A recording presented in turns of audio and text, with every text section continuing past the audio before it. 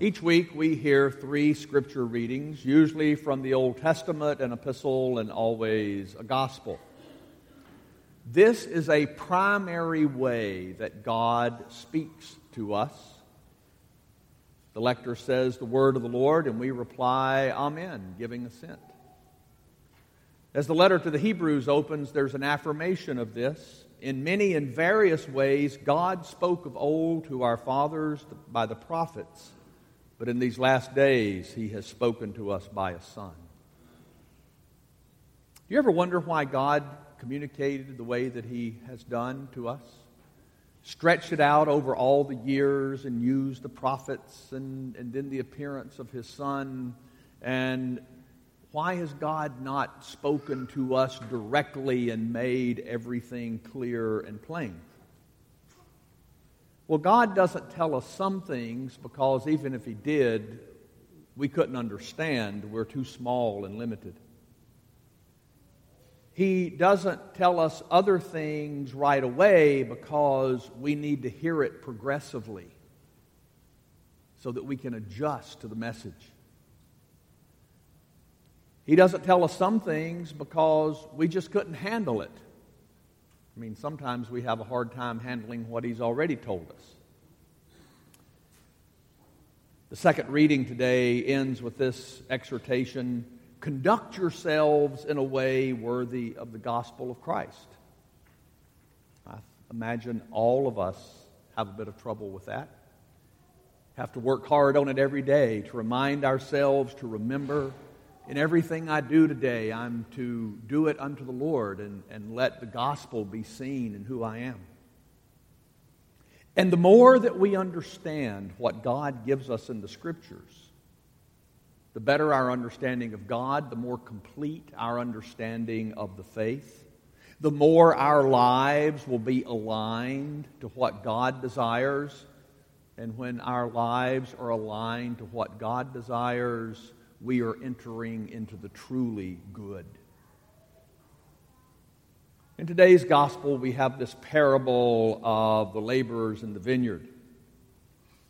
Often this is read and people focus on what they consider to be the unfairness, the injustice of those who worked hard all day, not being paid any more than those who worked for an hour.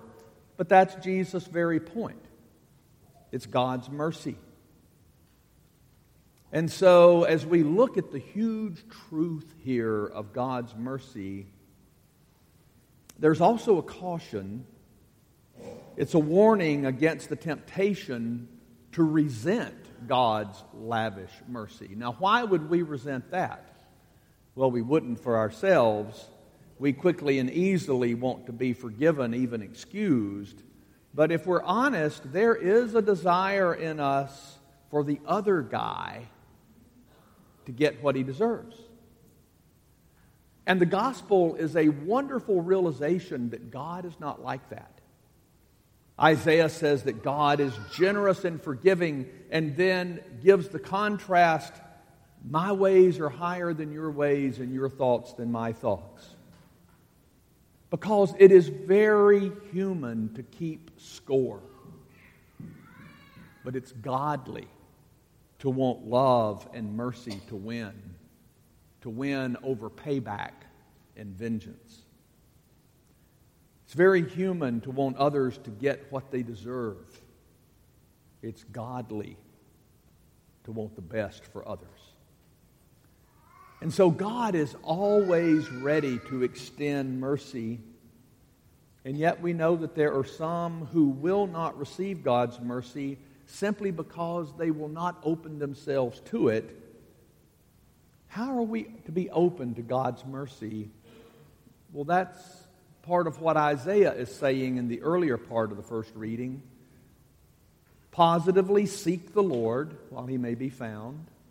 And then the flip side of that is let the scoundrel forsake his way, let the wicked forsake his thoughts. In other words, don't do the things that will turn us away from God.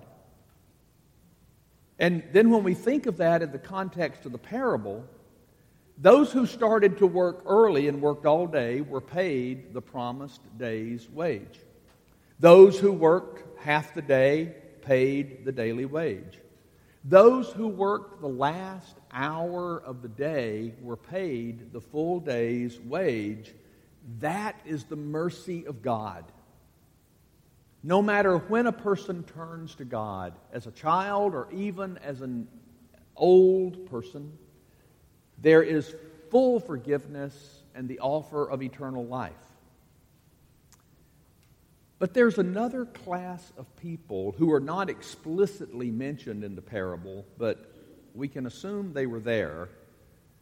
It's the people who decided not to work at all. Maybe it was too hot. The all-day workers complained about the day's burden and the heat. So it was too hot, and maybe they wanted to be comfortable. Maybe they didn't like the landowner and decided they would make no contribution to his harvest. Maybe they just had something else to do and decided there would always be another day. But whatever the reason, the ones who did not work got left out of the generous gift. They didn't get anything. God is inviting every one of us today, come to me. Come into my vineyard, into my kingdom, and work for me. Lay aside your own self-centered desires.